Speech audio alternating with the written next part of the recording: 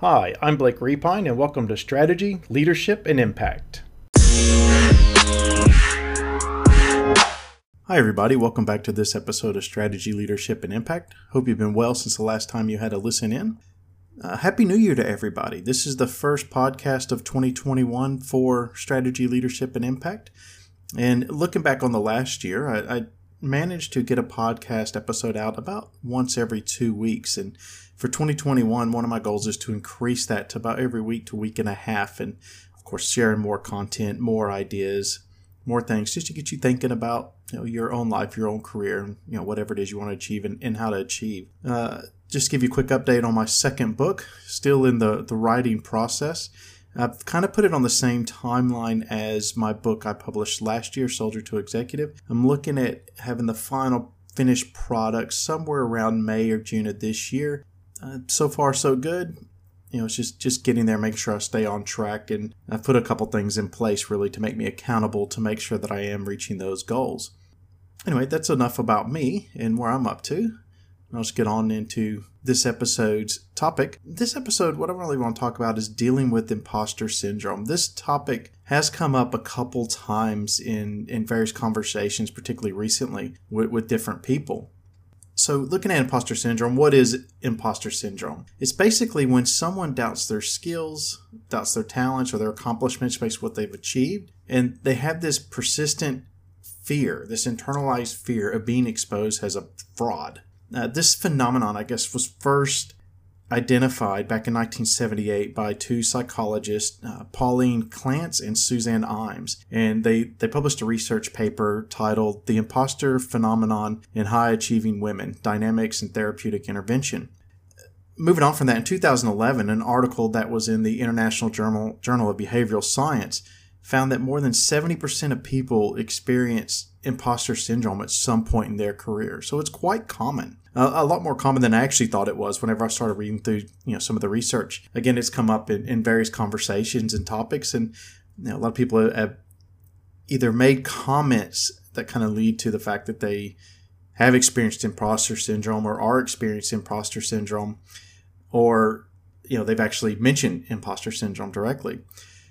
A lot of people that feel this way, they can see their success as luck, and it's not necessarily due to putting forth an effort or going through some sort of career development and actually taking them to where it is they want to be. And because of this, it can lead to other issues such as anxiety and stress and depression. Imposter syndrome actually tends to be higher in women than in men. I couldn't really find a lot of literature in research that points to why women feel this way more than men.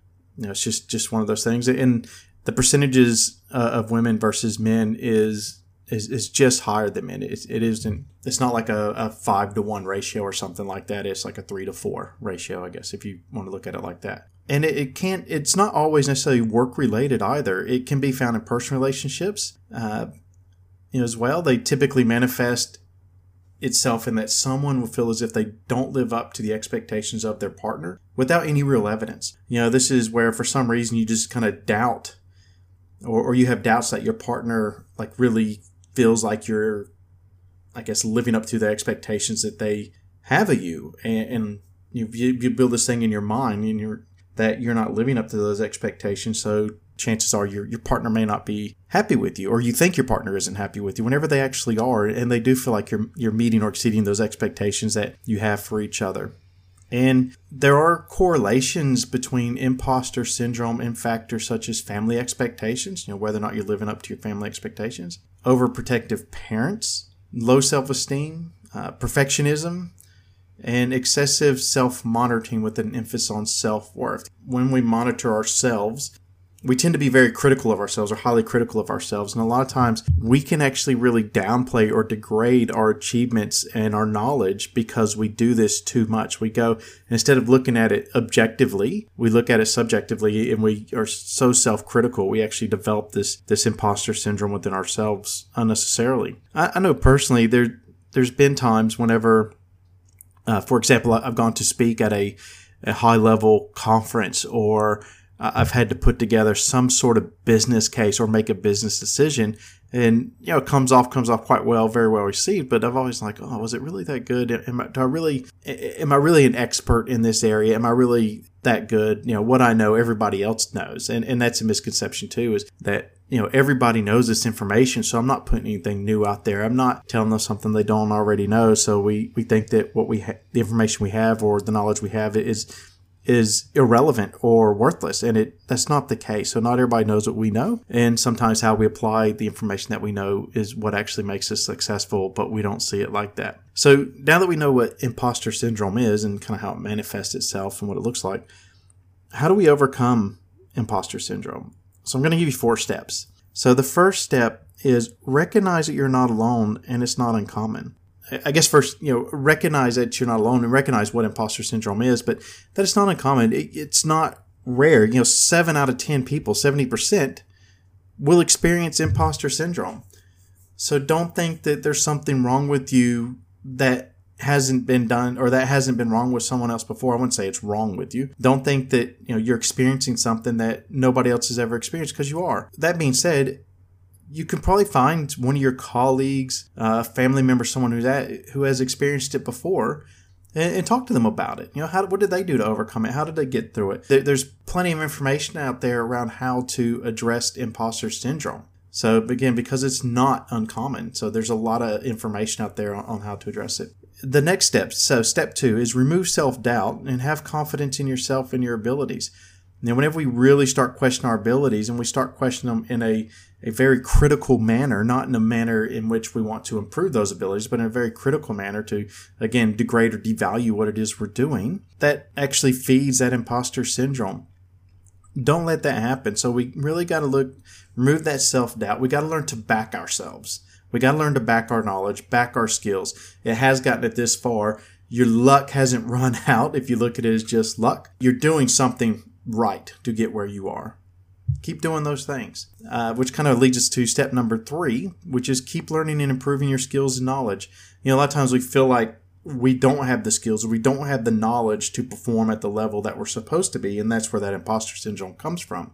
So go back, and if you feel like you are insufficient in one area, or you need some development in another area, go find some development in that area. Continue to improve your skills. Continue to learn. And eventually that learning and having those new skills might actually help diminish that imposter syndrome.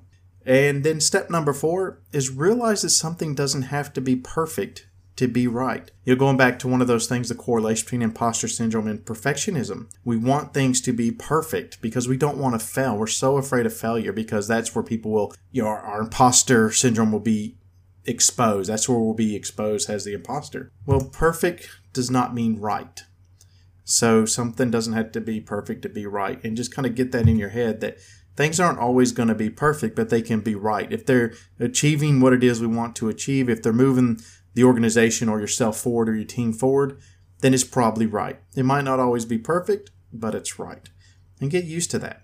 Let that perfectionism, I guess sometimes you have to let that go. It's okay for wanting things to be right, but sometimes it's not okay to want things to be perfect.